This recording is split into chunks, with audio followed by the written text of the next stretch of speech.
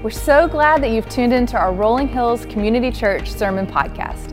I'm Lily Griesheimer, and I am the women's pastor here at Rolling Hills. In today's podcast, we're kicking off our new series, A Beautiful Life, a study in 1 John. As we head into this series, we'll be navigating through the idea of legacy and how the book of 1 John represents the importance of leaving a legacy of love as a Christ follower. We're so excited for part one of this series. Now here's Jeff.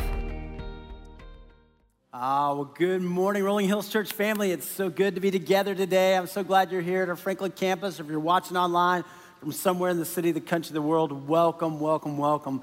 Hey, I know that God brought us here today to hear from Him, to worship Him, and I am so thankful that you're here. You know, last Sunday was amazing, right? Easter Sunday, the resurrection, it was just awesome, and I'm so thankful and so grateful. That same Jesus who came alive on Easter Sunday is the same Jesus who's here today. He is alive, and He wants to change us. You know, Easter's not the end, it's the beginning of us moving forward, of us growing deeper in our walk with the Lord. And so I'm so excited about today and all that God's going to teach us as we grow deeper in Him. Hey, if you have a Bible with you today, I invite you up with me to 1 John.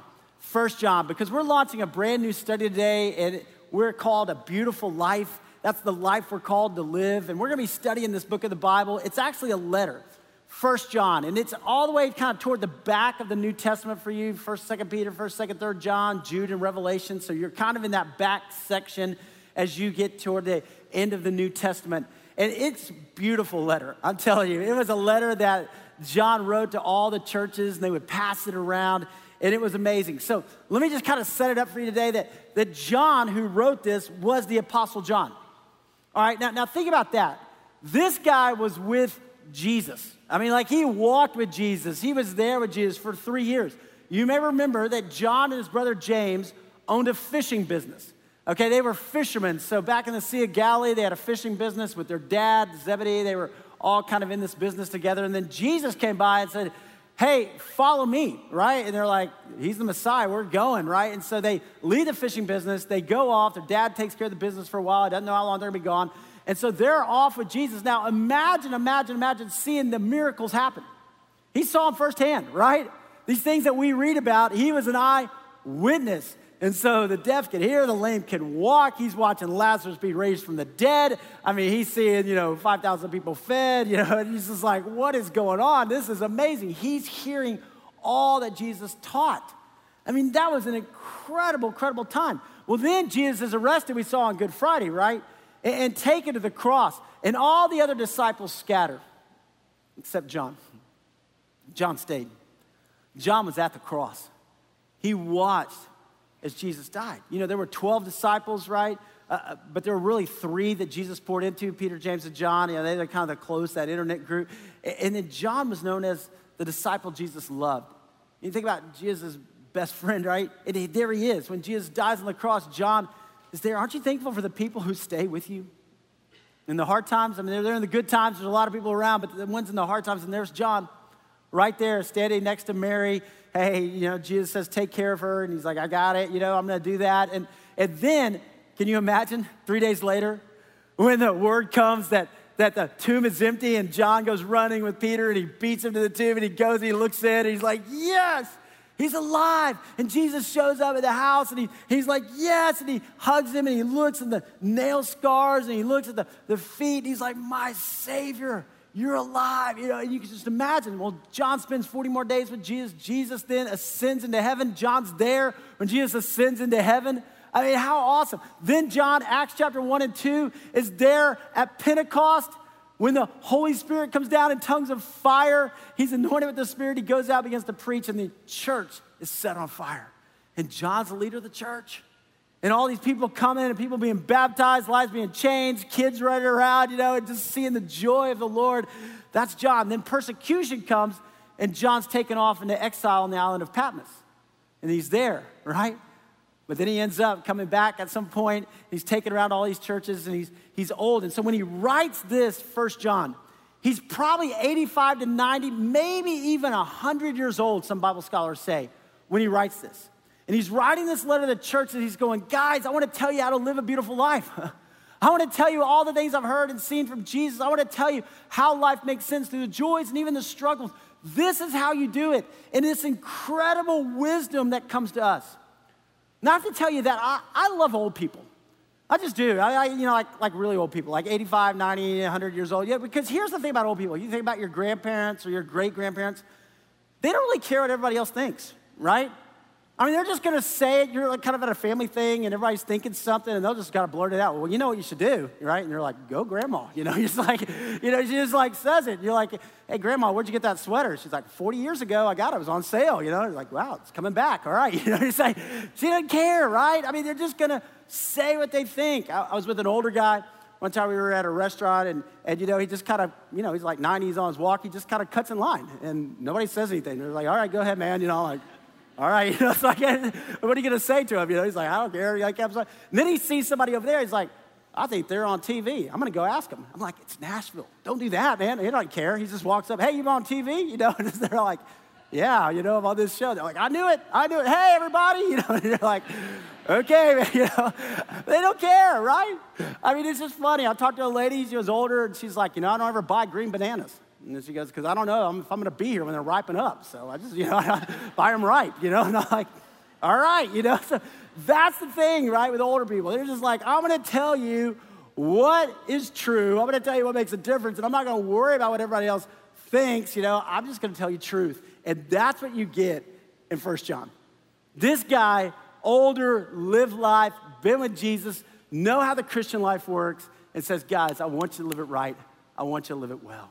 So, hey, we're going to just look at chapter 1 today. It's only 10 verses. But it is deep, and it is rich, and it is good. So check it out here. If you're online, you can go to the Rolling Hills app and pull it up there as well.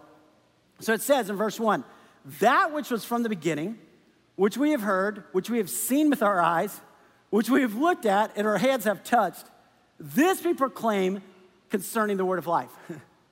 He's like, we have been with Jesus. We have seen him, we have heard him, we have touched him. And he calls him the word of life. Now you remember Jesus said this, right? I am the way, the truth, the life. No man comes to the Father but through me. John doesn't spend time like identifying himself or giving a bunch of credentials about who he is. We know it's the Apostle John. If you go to the Gospel of John, John wrote the Gospel of John, right? In the beginning, he starts off, in the beginning was the Word, and the Word was with God, and the Word was God. So the same kind of format. And he says this, that it's all about Jesus. He is the word of life. The life appeared. We have seen it and testified to it. And we proclaim to you the eternal life, which was with the Father and has appeared to us. That Jesus has always been, right? He is eternal. He is from the beginning. He was with the Father. He came to us. He came down to this earth for us to pay the price for our sins. But I love how he talks about that he was the life. The life appeared. We didn't really have life before. We have life now in Christ and eternal life. That this life is not all that there is. There is more to come. And what we do right here impacts eternity. That is powerful. He says, the life appeared. We proclaim to you what we have seen and heard, so that you also may have fellowship with us. And our fellowship was with the Father and with his Son, Jesus Christ. And so John's like, hey guys, if I could tell you anything, I'm going to tell you about Jesus. Right? Because that's how you have fellowship with God. That's how you have fellowship with one another. He doesn't spend a lot of time on divisions. He doesn't spend a lot of time on things that are wrong. He just spends time focusing on Jesus. And I love verse 4. He says, we write this to make our joy complete. We write this to make our joy complete. If you think about it, right, your joy is not really complete until you share something. You study hard, you get an A on the test, and what do you want to do? You want to tell everybody, right? I got an A, right? Crushed it, and you're so excited. Your joy just is kind of released when you share it, when you let people know about it. Or man, I got this job, I can't wait to tell people. Or hey, listen, I got engaged. We got engaged last night. I got to post it on Instagram, right? That's the fun part, right? I got to go take pictures. That's the joy, or the gender reveals, right? The joy is when you share it, when you let people know, right? And that's when it gets exciting. Your team wins the national championship or whatever it is, right? And you just get excited about that. You want people to know. And John's like, hey, we make our joy complete when we tell what God's doing in our lives. And so I want to share what's happening. I want to share what's going on. And then he dives into this.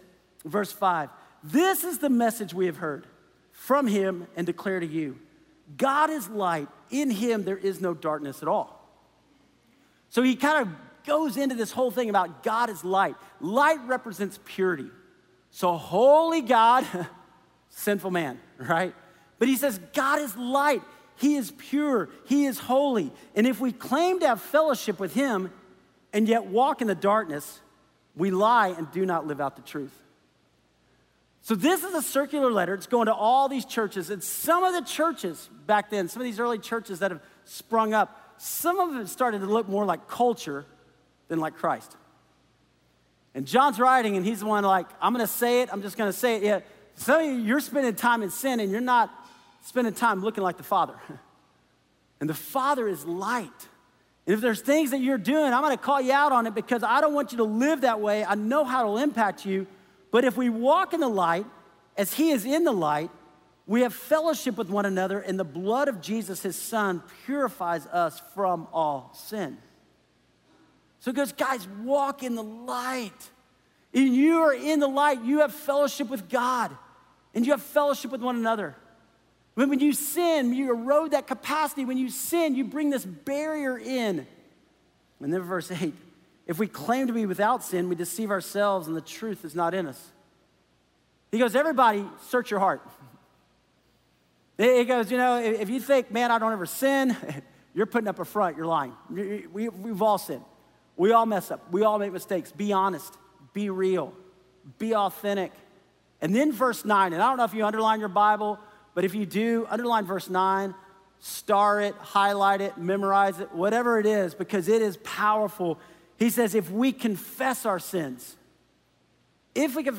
we all sin, we all make mistakes, right? But if we confess our sins. Now, this was written to believers, okay? This is written to people in church, right? This wasn't written to unbelievers. This isn't like a get out of jail free card. This was written to believers. When you sin, when you mess up, when you make mistakes, confess it. But here's the thing. Everybody knows the power of confession, I mean, even unbelievers. That's why, you go to a bar, you confess to a bartender. Bartenders have this incredible ministry because they sit there and listen all day long to people's problems. If you're a hairstylist, man, you hear everything, right? Thank you. You've got an incredible ministry right there in your chair that's happening because people know I've got to confess. I'm being eaten alive with the guilt. I'm being eaten alive with the shame. If you're a counselor, thank you. If you're a psychologist, a psychiatrist, you make such an impact and such a difference. We all know that there's health when we confess. But here's what the psalmist says, against you, God, and you only have I sinned. And sometimes we confess, right, just to make sure that we don't have bad consequences. But really the depth comes when we go, know what, I messed up against God. I've sinned against God. I want to make that right. And he says, if we confess, if we just get it out there, if we share it, if we confess, we don't live with this guilt and this shame, we confess our sins, God, is faithful and just. Praise God. God doesn't get mad at you. He doesn't abandon you. He doesn't walk away. No, he is faithful. Now, he's just. He's just, right? Because there is a price for sin. It put Jesus on the cross. This isn't a cheap grace, right? It's like Dietrich Bonhoeffer says, right? If we confess our sins, he is faithful and just to forgive us our sins and to purify us from all unrighteousness.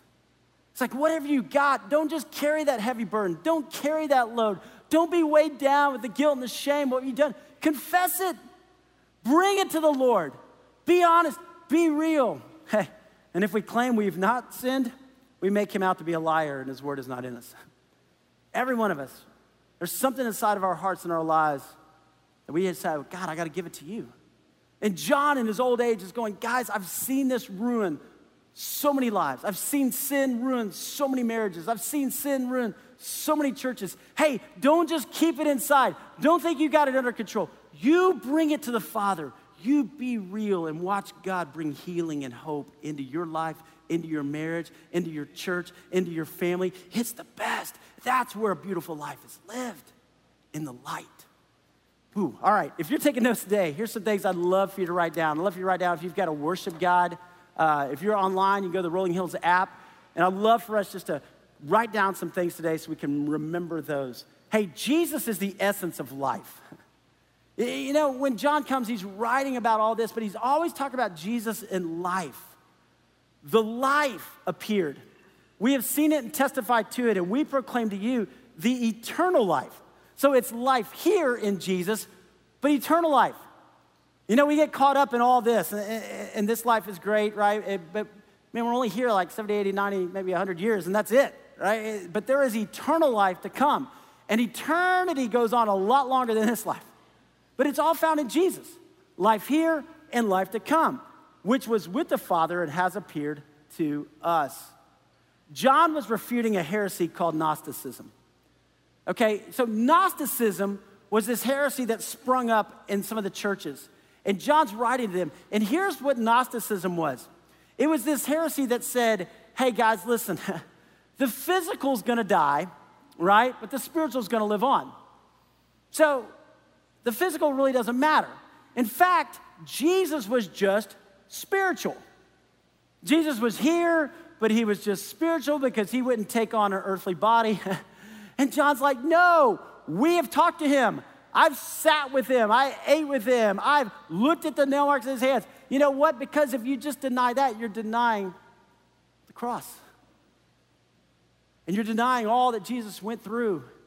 And you're denying the humanity of Christ, that he's with us in our brokenness, in our hurt, in our pain, that he was tempted in every way we were tempted, but he was without sin.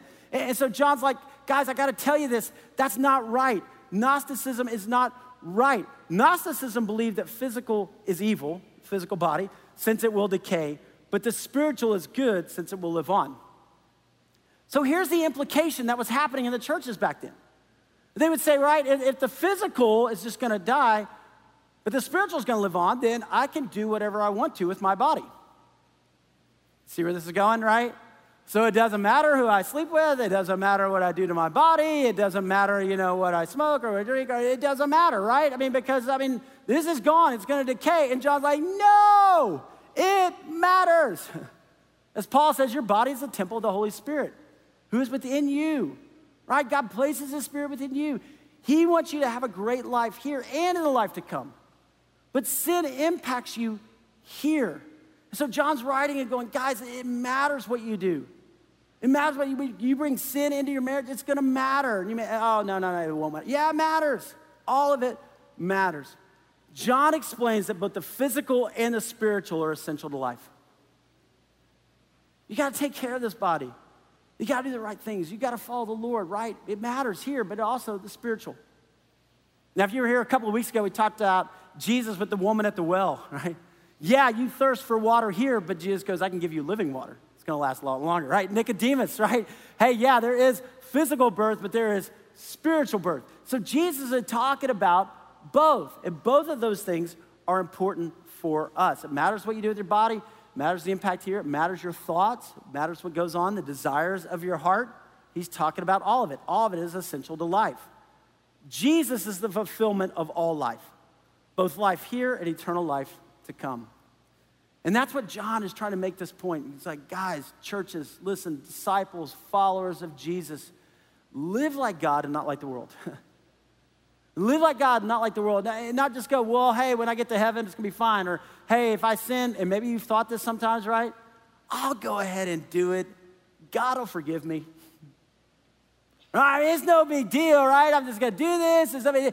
I know it's wrong, but God will forgive me. And John's like, no, because there's consequences of that, right? There's consequences to the decisions that we make. And all of life is wrapped up in Christ.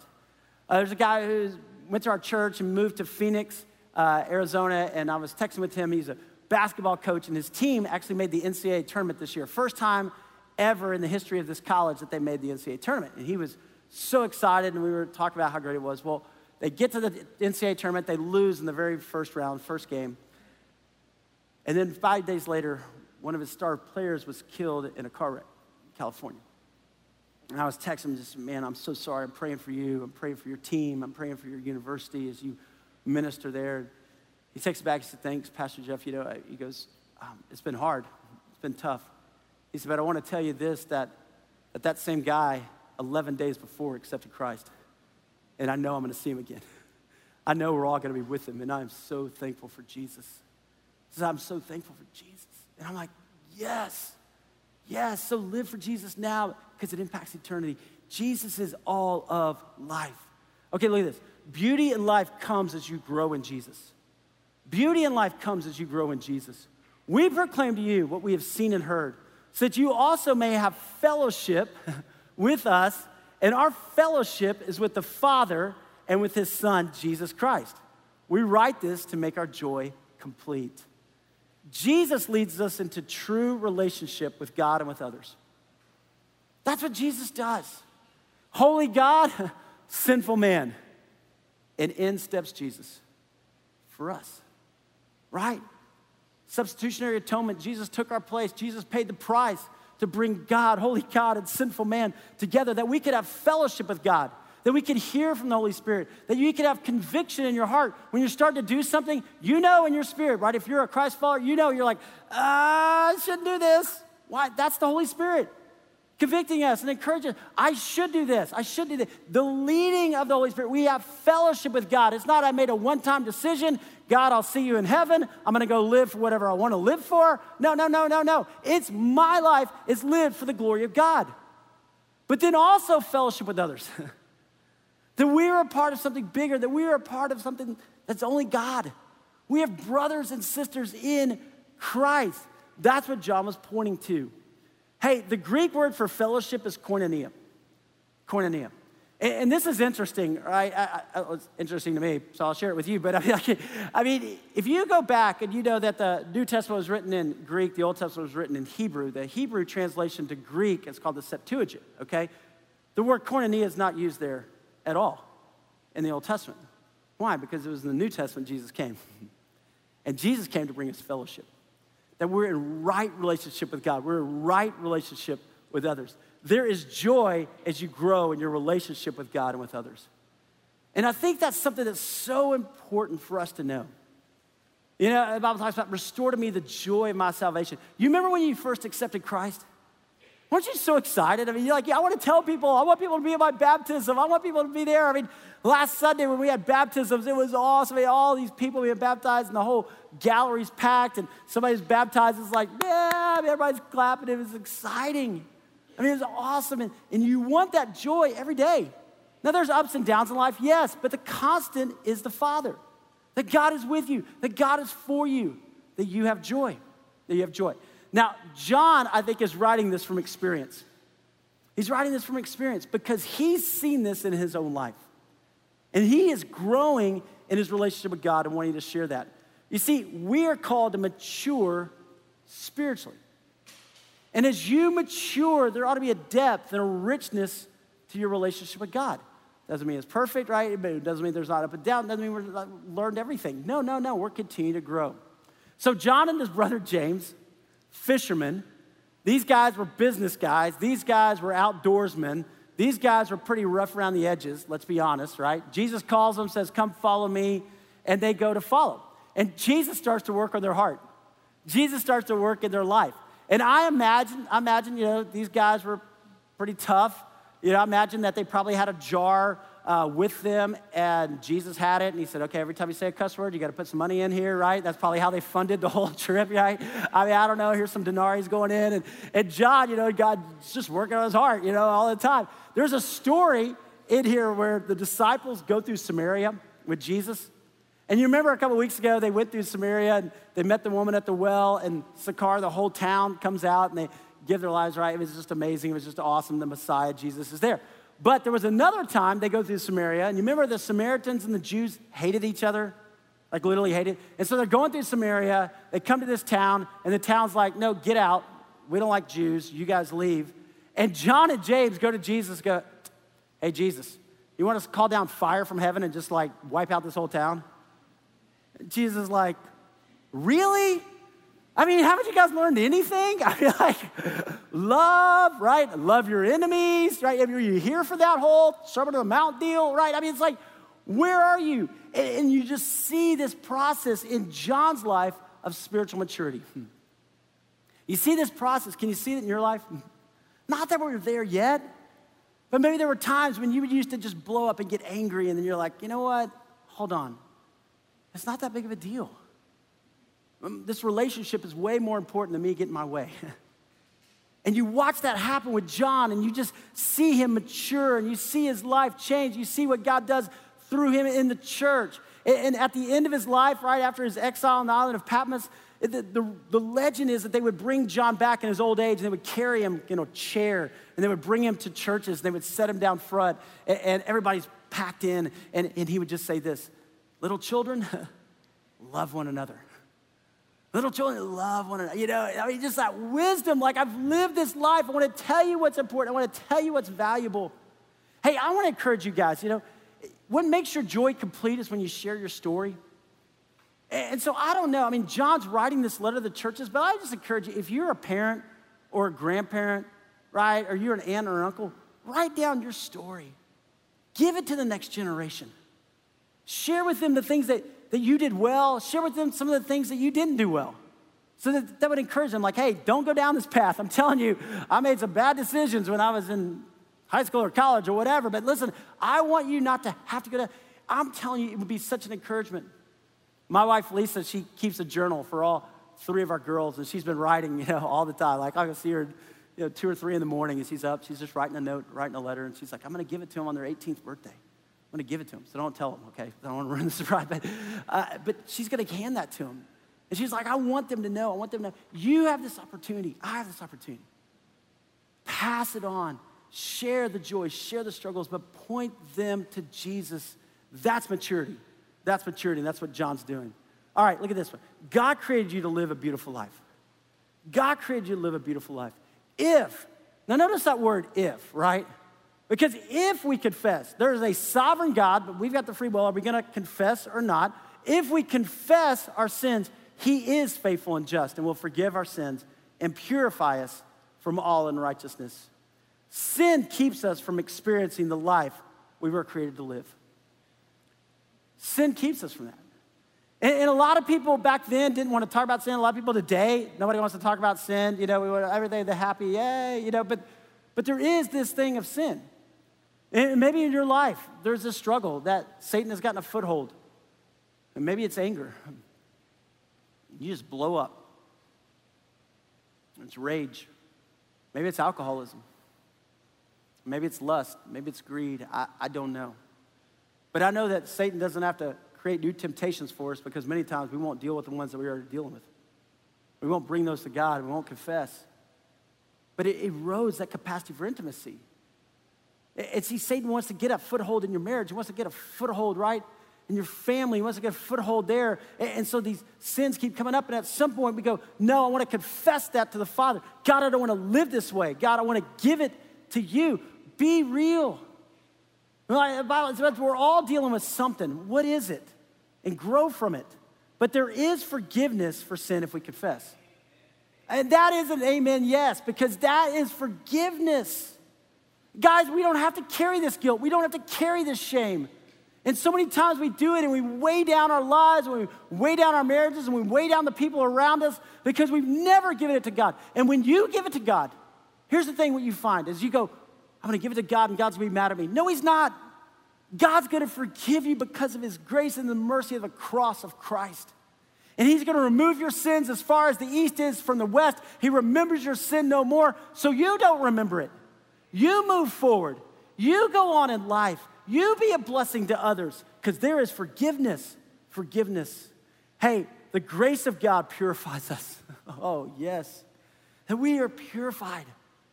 So often we look and we go, well, I'm just a sinner. That's all I am. I'm just a sinner. We kind of define ourselves that way. But see, when you're in Christ, you're not just a sinner. You know what you are? You're a saint. What if you started looking at that? I'm a saint.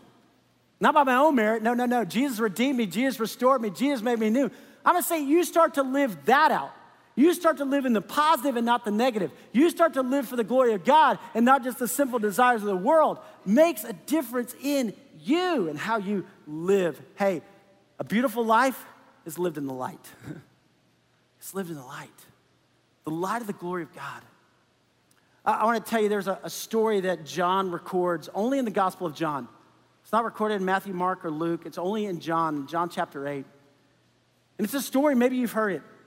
There was a woman who was caught in the act of adultery. Now, I can't think of a more vulnerable place in anybody's life. I mean, it was a trap, it was a setup, and they rush in and they grab this woman and they pull her out and they take her to Jesus. And they put her in front of Jesus, and they were trying to trap Jesus, and they were using this woman. It was so sad. And so you can imagine she's crying, you can imagine she's got a bed sheet she's covering up, you can imagine just the hurt, the pain, the guilt. And now you've got all of these men around there with stones. And they're trying to trap Jesus, so they say, Jesus, what should we do with this woman? The Old Testament tells us that we should stone her to death. The Old Testament says because of her sin, she should die. And so they think they've got Jesus right here, right? Because if Jesus says, yeah, stone her, that's what the Old Testament says, then all of a sudden he's like saying, hey, kill somebody, and he'll be arrested and he'll be taken off to jail. But if he says, no, it's no big deal, don't worry about it, you know what? Then they're gonna say, who are you? You're not the Messiah. You're not the one dealing with Scripture. What in the world? So they think they've got Jesus, but what does Jesus do? He bends down, he starts to draw in the sand, and then he looks up. And he says, whoever's without sin, cast the first stone.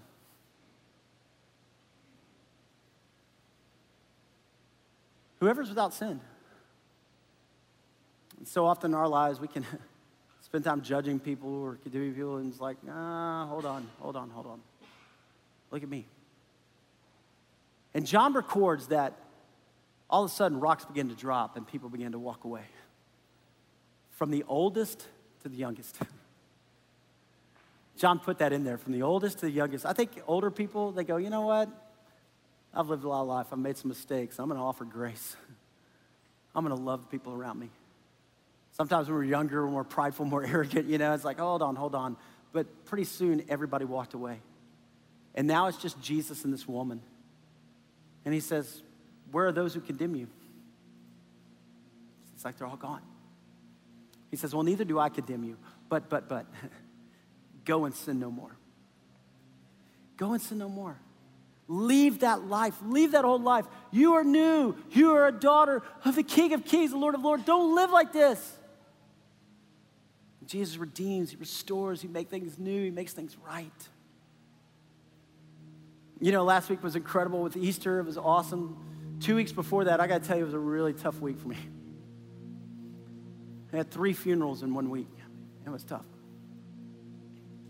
All people that are in heaven now, godly people, and I'm thankful. They're already there. I mean, one was in their 40s, one was in their 50s, one was in their 60s. And every one of them had an impact on so many people. I think about what happened 2 weeks ago as we had the funeral here for a guy in our church named Jeff Woodford, 53 years old. Husband, father, amazing man. And the saying that says, live your life in such a way that your pastor doesn't have to lie about you at your funeral, right? I didn't have to lie about this guy. Man, he loved Jesus. Loved Jesus. He was always greeting out there at Children's Check-In in an orange UT pullover, right? And just smiling, every time smiling. Such an encourager. And listening to his childhood friends talk about it, they said, even in middle school and high school, he never said a bad word about his parents. He never said a bad word about anybody. He was a Christ follower, and he just lived it. He loved it. He loved Jesus. The hope that he had in Christ. It was just like he lived that. And I stood at that funeral, and I watched as his 14-year-old daughter stood right here. His 12-year-old son stood right beside her. And she talked about her dad. How her dad loved the Lord, and how her dad loved his wife and her mom. How her dad loved her. How her dad loved Jesus. And how she was so proud of her dad. And the 12-year-old just putting his arm around his sister. And I just thought, wow. Guys, we don't know how many years we're going to have on this earth. We don't. But it's not about the number of years we have. It's about what you do with those years. It's about what you do with those years. Are you going to live your life for Christ? Are you going to live your life for the things that matter? Don't get caught up in the world. Don't get caught up in running after all these things. Don't let sin come in and get a foothold in your heart or in your marriage or in your thought life, and it just plants those little seeds of doubt, of insecurity in there. No, no, no. You live as a son or a daughter of the King of Kings and Lord of Lords. You live your life for however many years you have for the glory of God. I want more time with Jeff. I do. He's my friend. I miss him. But I'm going to have eternity with him. Eternity, I believe when I get to heaven, he's going to be there in that orange pullover, right? UT pullover, just welcoming us all in, giving us a bear hug and saying, hey, this is incredible. This is life. And I don't want to miss a moment right here for whatever time I have here to bless the people around me, to love the people around me, to live my life for the glory of God. What about you? What about you? I want to ask you to bow your head and close your eyes just for a moment. I don't know where you are today, but I know this. The word of life is here. Jesus is here. He is present. He is the resurrected Savior of the world and Savior of your life. Maybe today is the day of salvation. You just go, man, I've been living for the wrong things. I want to live for Jesus. I want to have fellowship with God. Jesus, come into my heart, forgive my sins, redeem me. Maybe today there's been some conviction. Maybe there's some sin. And you think nobody knows about it, right? But you feel the weight, you feel the guilt, you feel the shame. Today, would you just bring it to the Lord? God, here you go. I need your grace. I need your mercy. Maybe Satan's got a foothold in your marriage. And right now, you just go, get away from me, Satan. I want to bless my spouse. I want to bless my kids. I want to serve them. I want to be the man or the woman you created me to be. So, Father God, here we are, your disciples. And God, you're writing a story in every one of us. Just like you did in John, when you called him and you redeemed him, you restored him, and you used him, God, for your glory. God, use us. None of us are perfect, but we're pursuing you. So meet us in this moment and change us forever. In the name of Jesus, we pray. Amen, amen, amen. Thanks for listening to our Rolling Hills Sermon Podcast, part of the Rolling Hills Podcast Network, where you can find great podcasts like Making History Parenting Podcast, Men's Leadership Network, RH Women's As You Go podcast, and more. If you want to learn more about what's going on in the life of Rolling Hills, download our Rolling Hills app or visit our website at rollinghills.church. From there, you can follow us on Instagram, Facebook, and stay up to date on what's happening and ways you can connect. We're thankful for you.